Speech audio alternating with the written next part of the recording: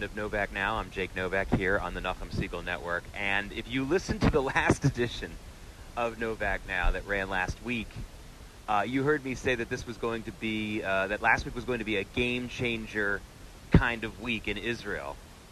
And it certainly was. And there was one thing I was expecting to happen that I thought would make it a game changer week, but that two other major events took place to put a major exclamation point on my prediction that it was going to be a game changer week. So before I pat myself on the back for being correct about how much of a big week it was, I have to admit to everyone that I didn't expect a couple of the other things that made it even more dramatic. So let's go through them before we forget it. And I want to make sure that everyone has a good perspective on three major events. And again, I thought that one of them was going to happen, but there were three major events in Israel, and of course they have a major connection to the United States, at least really all three of them. So this is not just an Israel topic here, or subject here.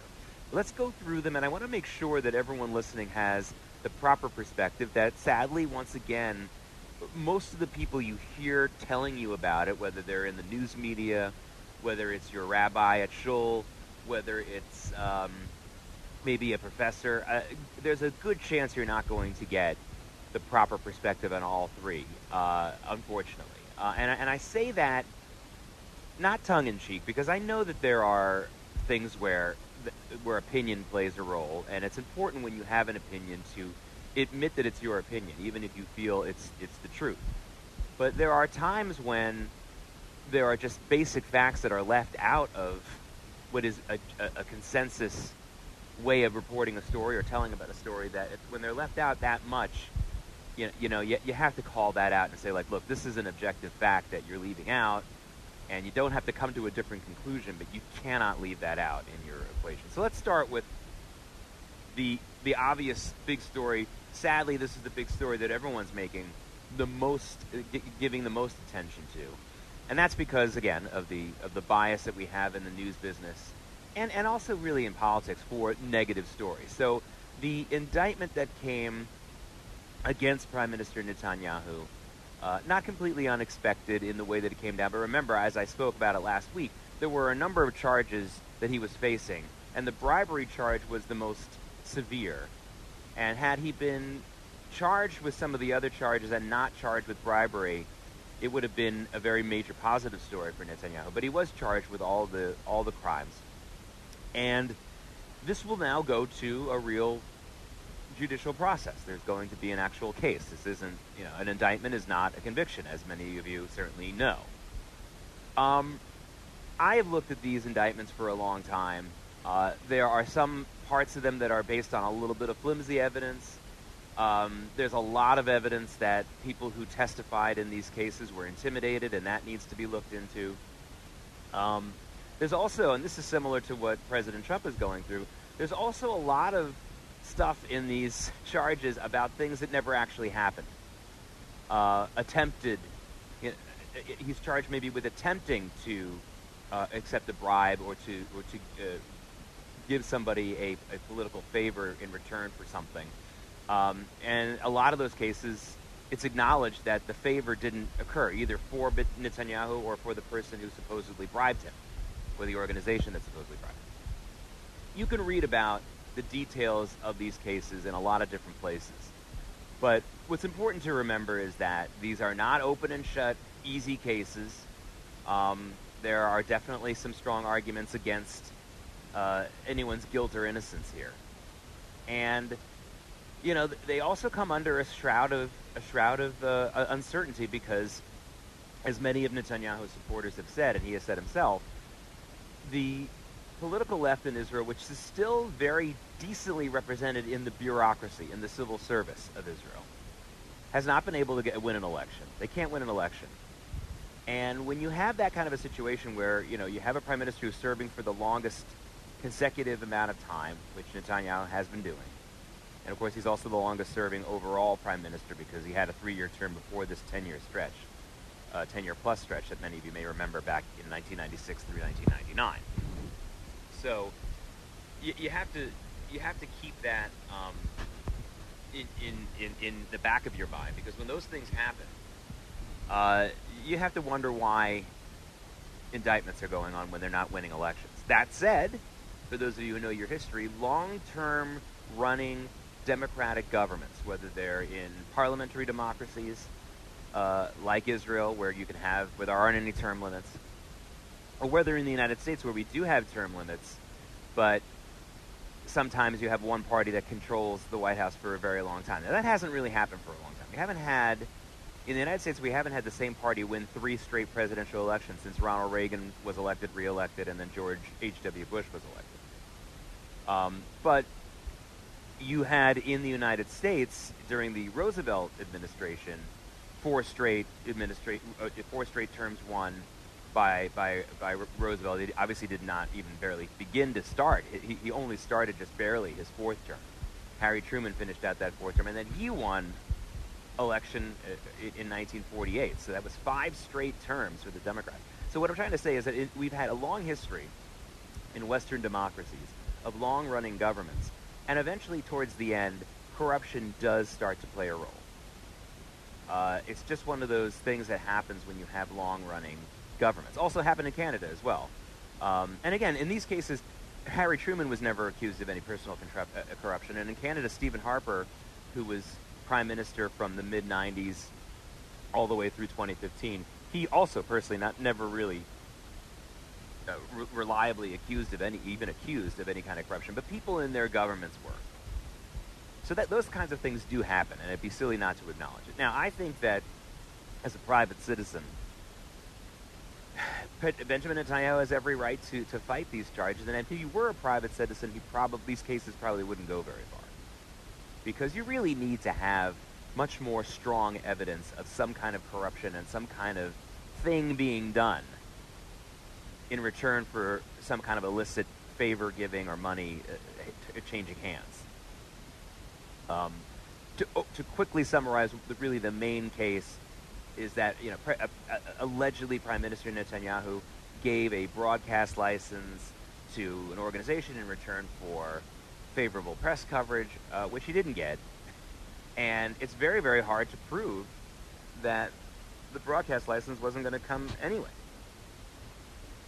Didn't need Netanyahu's help.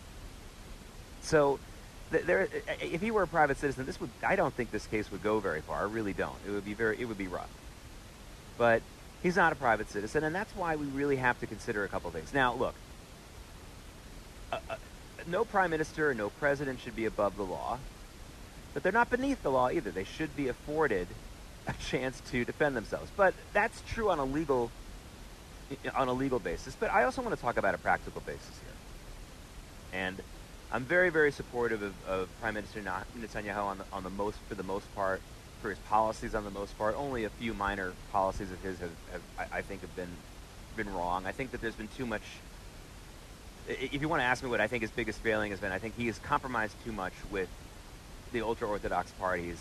Sometimes I think that he could have gotten away without compromising with them in a way that I think he could have still moved forward. I think the most vibrant part of the state of Israel are the modern Orthodox young men and women who now are in every part of Israeli society when they weren't before, including the armed forces. Many people will tell you that the IDF was reinvigorated by these observant, not ultra-Orthodox, but definitely by definition Orthodox in that they keep kosher and keep Shabbat and other commandments, and wear kippot and the whole thing if they're men, and dress a certain way if they're women. They are a very big shot in the arm to the state of Israel in every aspect of the state of Israel, including the economic part of the state of Israel. And I think that the two most vibrant sections of the Israeli population are that modern Orthodox group and also a lot of the Russian immigrants. You can't even call immigrants anymore. Now they're already the children and grandchildren of some of these immigrants who came in the late 1980s, early 90s. And I don't think that they are given enough of their due. I don't think that the leadership of the state of Israel, no matter who it's been, has been able to say, like, look, we do have a tremendously supportive of the state of Israel group of very Orthodox Jews. They're just not black hat wearing Orthodox Jews. And to me, this has been something that hasn't been very well handled by Netanyahu. I think he hasn't been able to find that middle road between secularist, anti-religious policies that are overly nasty and not productive. Like, I think Avigdor Lieberman's push for a full draft for the Haredim is ludicrous. For one thing, being that Israel doesn't need as many bodies in the armed forces right now as they have had in the past because of technology, because of the overall population growth. Will they in the future? Yes, it's definitely an issue in the future that if the ultra-Orthodox community continues to grow at a faster pace than the rest of the population, that's going to have to be addressed. But for now, it's not something worth toppling governments for, but that's exactly what Avigdor Lieberman has done. It's a silly issue. Now, he feels that another reason that he's toppled the governments and forced these elections is because he doesn't think that Netanyahu has been tough enough on Gaza.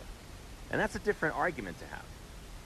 I don't think that's as outrageous a position, but it's also not one where Israel can appear to be weak internally. They can't really have a one group that says, well, you're not doing anything right in Gaza when there actually are military activities going on against Hamas and Palestinian Islamic Jihad positions in Gaza. So I think Lieberman's been way too far and way too radically opposed to certain things as a leader of a small party. I mean, I think they have 7 or 8 seats in the last election. They had 5 in the one before. None of these elections seem to be holding, though, so these numbers may not mean anything in a couple months. But then there needs to be a middle ground between that and also what we're hearing from the ultra-Orthodox parties, UTJ and Shas, who seem to be pretty obstinate in their own ways as well. And I'm saying this as not in a pessimistic way, but in an optimistic way, because I think that if offered a third option, we might be able to make some headway here. I think that if UTJ and Shas are offered other positions of national service as opposed to military for some of their young men and maybe even some of their young women, I think that they would accept it. It's worth a try. It's worth a try. I think that if some part of the Russian Jewish community in Israel was given a little bit more representation, maybe an office in the ministry, something like that, something to help improve the education, which I know the Russian immigrants in Israel have been clamoring for an improvement in the secular education in Israel, which frankly is not all that it's cracked up to be. The tech success and the other success that Israel has had economically is more an offshoot of the connections and the innovations of the Israel Defense Forces and less that of the education department. That's an entirely different edition of Novak Now that I would like to do in the coming weeks about how the IDF is really the lifeblood of the country, not only in the defense, which we certainly would guess, but also economically. Anyway, I don't want to go too far into what I think Netanyahu's failings have been. Certainly there have been more than just a few for anyone who's been prime minister, but I think overall he's been a very strong prime minister, and overall I think he's still been the best leader for Israel in quite some time. But we cannot ignore the fact that having an indictment over your head, no matter how unfairly it's been put on his forehead, and I think that, listen, 60-40, I think it's unfair, this indictment process. I think it's been generally unfair, with some exceptions, and clearly there are some people involved in this process who are not just political acts. But for the most part, I think it has been generally unfair. That said, it's just very hard to be a prime minister when you have that indictment label on you. And I understand that was what the opponents of Netanyahu have been trying to do all along. They want to create a bumper sticker and a talking point that says, yes, but you are under indictment, so you can't do it. It'll be the answer to every single thing that he says. And it's so similar to what we're going to have here in the United States if the House of Representatives indeed votes to impeach President Trump, even though we know the Senate would quickly dispatch the trial and not convict him. We know that almost for sure. But the idea being that they can print up a bumper sticker for the 2020 election and say, how can you vote for a president who was impeached? And, they'll pull that. And we'll see how well it works for them. Right now, the poll's not looking so great for this impeachment process. I think the public is tuned out, starting to tune out, and not really supportive of the whole process. Understanding that there's an election coming. Understanding that if you're really a smart Democrat political analyst or campaign manager or somebody like that, you're not happy about this impeachment process. And I'll tell you why. Because it's taking the air out of the Democratic presidential campaign. The Democratic presidential campaign doesn't need to articulate the reasons or the things they don't like about Donald Trump. Everybody knows that anyone who really dislikes Donald Trump is going to vote for one of these Democrats. The problem is the Democrats need to get some kind of positive message going for why you should vote for one of them. And this impeachment trial and process has taken valuable, precious, crucial weeks and months off the calendar for any Democrat trying to do that, including Joe Biden, including Elizabeth Warren, or any other of the front runners for president. So this is a major problem for them. And it's a major problem for Benny Gantz and the Blue and White Party, which you heard me say many times here on Novak now. Their only reason to exist is to oust Netanyahu. And now the courts and the legal system might be doing it for them. And before you applaud if you're a Blue and White Party supporter, understand that they've just taken your reason to exist away. If you have elections now, let's say we have a third election in Israel, and then once again, it's the Blue and White Party basically making its entire platform based on getting rid of Netanyahu, there's going to be a lot of voters who can say, like, well, he's going anyway. He's been indicted. The chances that he steps down now are higher. Maybe I don't vote for you now. Maybe we spread our votes to some other folks. We'll have to see what happens. We know that Likud is going to, apparently, is reportedly going to have an internal primary in 6 weeks. Even if Netanyahu wins it, if it's a slim victory for him, it's going to be very, very hard for him to continue as the Likud party leader and, of course, as prime minister. And again, I think it's completely unfair, and I do think that he should fight these charges as a private citizen. I just don't know if he has the bandwidth, or anyone has the bandwidth, to do it and remain an effective prime minister. We'll see what happens. I'm not telling Prime Minister Netanyahu to step down, but I am acknowledging, and I think that anyone, even the biggest Netanyahu supporter, would be a fool not to admit that this is going to be a very big distraction, and it's going to be another burden. And not considering that and making it all about the trumped-up charges against him, and some of them truly are, is a mistake, because to be a true leader of a state like Israel, which really is involved in existential threats all the time, is facing those kinds of things. It's something that cannot be ignored. And I don't want to be you don't want to be such an ardent Netanyahu supporter and such an ardent Likud supporter to ignore that. All right, that was the big news that everyone, that got the most attention. But to me, I think just as significant was this incredible announcement by Secretary of State Mike Pompeo that the United States was no longer going to consider Israeli settlements, Jewish settlements, civilian settlements on the West Bank to be inherently illegal. Now, for those of you who may have missed the last few weeks of the Obama administration, that's exactly the position that the United States government shifted to in those last few days and hours of the Obama administration. It was a real scandal that I wrote about. I wrote a column about how anyone of the many Democrats who felt that President Obama was good for Israel, and there are a lot who feel that way. I think that they're completely wrong. But for those who say that and said that and continue to say that, they're either ignoring what happened in December 2016, or they're lying about it and leaving it out, or they don't know about it. But what happened, it was basically the United States, after years and years and years at the UN of vetoing and blocking, as a permanent member of the Security Council, vetoing or blocking resolutions that declared the settlements de facto illegal, sight unseen illegal. The United States for many, many years had blocked and vetoed those kinds of resolutions. This time, President Obama and John Kerry made sure that the United States abstained, allowing that resolution to pass. And it was a disgrace on many levels, because it was clearly meant to push against Israel. It was clearly meant to be a kick in the face to pro-Israel types who had maybe opposed President Obama for many of the years that he was president. And despite the fact that so many Jews voted for him. But remember, in the United States, you really have to understand now that pro-Israel support now is that really, in a way that really matters at the ballot box, is coming from evangelical Christians. And when you remember that, and I would really urge people listening to continue to remember that. When you remember that, you realize why President Obama and John Kerry did what they did in December of 2016. But it was also an outrage from a legal standpoint, because, my friends, when you hear terms like occupied territory and you're talking about Israel, understand that that is not true. And I'm not talking about because the Bible says it's our land or any. I'm talking about from an international law standpoint. The West Bank is not occupied territory. It is disputed territory. And it is important. And that doesn't, I don't care what the UN says. International law makes it very clear that it is disputed territory, not occupied territory.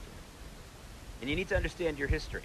Before the Israelis had de facto control of the West Bank after the Six-Day War, the Jordanians had control over it, and they had no legal right to occupy that land either. So the Jordanians had no right to be in control of that land. You could argue that the Ottoman Empire did, because the Ottoman Empire doesn't exist anymore and didn't exist anymore in 1967. For more than 50 years it was gone. So this has been disputed territory, and again, disputed territory where Jews and some Arabs have some historical connections to. In some cases, strong historical connections. But this is disputed territory, and it is not occupied territory. And to de facto call any Jewish settlement in the West Bank illegal just because it exists is wildly unfair, wildly against what the law tells us. And it doesn't matter what the UN agreed to or had a resolution on. That doesn't matter. It doesn't change the facts on the ground. And for Mike Pompeo, the Secretary of State, and obviously the Trump administration to bring us back to a point where we were for 35, 40 years before this midnight change by the Obama administration in 2016 is a very, very good thing. And it's good for many, many reasons. One is it shows a more practical and favorable approach to Israel by this administration than the previous one. So thank goodness for that. But secondly, as I wrote about and I have continued to write about, I want everyone to understand your history. Now, again, I began this program of Novak Now here in the Nachum Segal promising to give you a perspective that you're not hearing elsewhere. And when I say that, it's not just to be like, oh, here's a crazy idea from left field. Here's something that's a little bit more rooted in fact. Folks, I want you to remember this very, very clearly. While everyone else says that this move is going to cause more terrorism and more killing, which, by the way, we haven't seen in the 4 days since. Same old, same old. The fact is that every time the United States has backed Israel in an unequivocal and strong way, it has ultimately led to more peace in the region, not less. Now, I know that sounds counterintuitive because we hear about all these terrorists saying, I hate America and I hate America for supporting Israel. Yeah, that's because we're giving a microphone to the craziest elements out there. And even though they might have a lot of followers, it doesn't mean that they actually are representative of what really happens. I'm not saying the people on the Arab street are loving this and are going to love it. That's not what I'm saying. What I'm saying is the leadership of the countries in the region start to wake up to realities when the United States helps them do that. Anwar Sadat decided to make peace with Israel not only because of the eventual loss by Egypt in the Yom Kippur War, but because the United States in Operation Nickelgrass under President Nixon resupplied the Israeli military in their hour of need. And what that told Sadat, who clearly wasn't delusional, what that told Sadat was, hey, the United States is never going to abandon these guys. And as long as the United States, the strongest country in the world, is always going to back Israel, I should make peace with them because I'm never going to destroy them. And after the first Gulf War, when Israel took those Scud missiles from Saddam Hussein and didn't counterattack Iraq like they promised, which took a lot of restraint and a lot of faith in their relationship with the United States ended up supplying Israel even better militarily, giving them a short-term amount of other types of aid as well, which they don't get anymore. And the king of Jordan at the time, the late King Hussein, took a look at that and said, you know, my friendship with Iraq is stupid now. I'm gonna now make peace with Israel. And I know the Jordanian-Israeli relationship right now is at one of those low points, but it's not great. But the fact is that they've had a workable agreement between the two of them for 25 years. Hey, there was a de facto sort of agreement between the two of them even before that. I understand that, but taking the extra step of signing a peace agreement had a lot to do with Israel's conduct and the United States backing of Israel during the Gulf War. And especially after the Gulf War, saying, hey, here's how we're going to reward you for not jeopardizing the coalition of American and Arab countries that were going up against Saddam Hussein. And the United States' cooperation with Israel, especially in the development of the F-35, which you've heard me talk about a lot here on the Novak Now program on the Nachum Segal Network, has also led Saudi Arabia to solidifying and adding to its cooperative agreements with Israel as well. So the point is, when the United States stands with Israel, publicly makes a very big move, whether it's with a weapon, whether it's with a peace treaty, whether it's with other types of support, whether it's with moving the embassy to Jerusalem, whether it's with recognizing Israel's sovereignty over the Golan Heights, and now with the settlement statement, I don't think it will be overnight, but within a couple of years, I think we will see even more cooperation between Israel and some of its Arab neighbors. Because the United States has made it clear that this is a bond that's not going anywhere. And I think a big reason why we saw continued hostilities and other problems, especially the increase in Iranian-backed hostilities against Israel in previous years, and now sadly still continuing now, is all the work that the Obama administration did to bolster Iran in the region, thinking that this was some kind of way to balance things out. You know, you don't have to believe in a conspiracy theory that, you know, Obama was pro-Iran, or that Valerie Jarrett, his very trusted and closest advisor, was an Iranian spy. You don't have to believe any of those conspiracy theories. All you need to do is take a look at the policies that the Obama administration pursued, that have been reported on many occasions, where to get the nuclear powers deal, the Iran nuclear deal through, all the things that the Obama administration turned a blind eye to when it came to Iran. All that stuff is in the public record, and it's true. So you don't have to believe any conspiracy theories, and I don't suggest you do. Just take a look at the policies. And the policy was so pro-Iranian and so dismissive of Iran's terror goals that it absolutely encouraged more Iranian-backed terror against Israel. And now we hope that we're turning a page going into a different direction. Now, the third thing is something that's very, very brief, but I want everyone to watch it, and it should be from, if you're a tech head, a gear head, or a military enthusiast, I want you to take a look at it. I have reposted it on my Twitter feed, @JakeJakeNY is my Twitter handle. Please check that out. I've reposted an incredible video that I hope you've seen so far. One of the other things that made it a very eventful week in Israel is that the Israelis carried out one of their most extensive attacks on Syria in many years, and it was probably the most extensive attack by Israel on Iranian targets inside Syria in many years. And there's an amazing video that, again, I posted on my Twitter feed, a number of other people have posted it, of the surface-to-air missiles from Syria going up against those Israeli jets that were carrying out this attack on Monday night of last week. So we're talking about Monday, November 18th.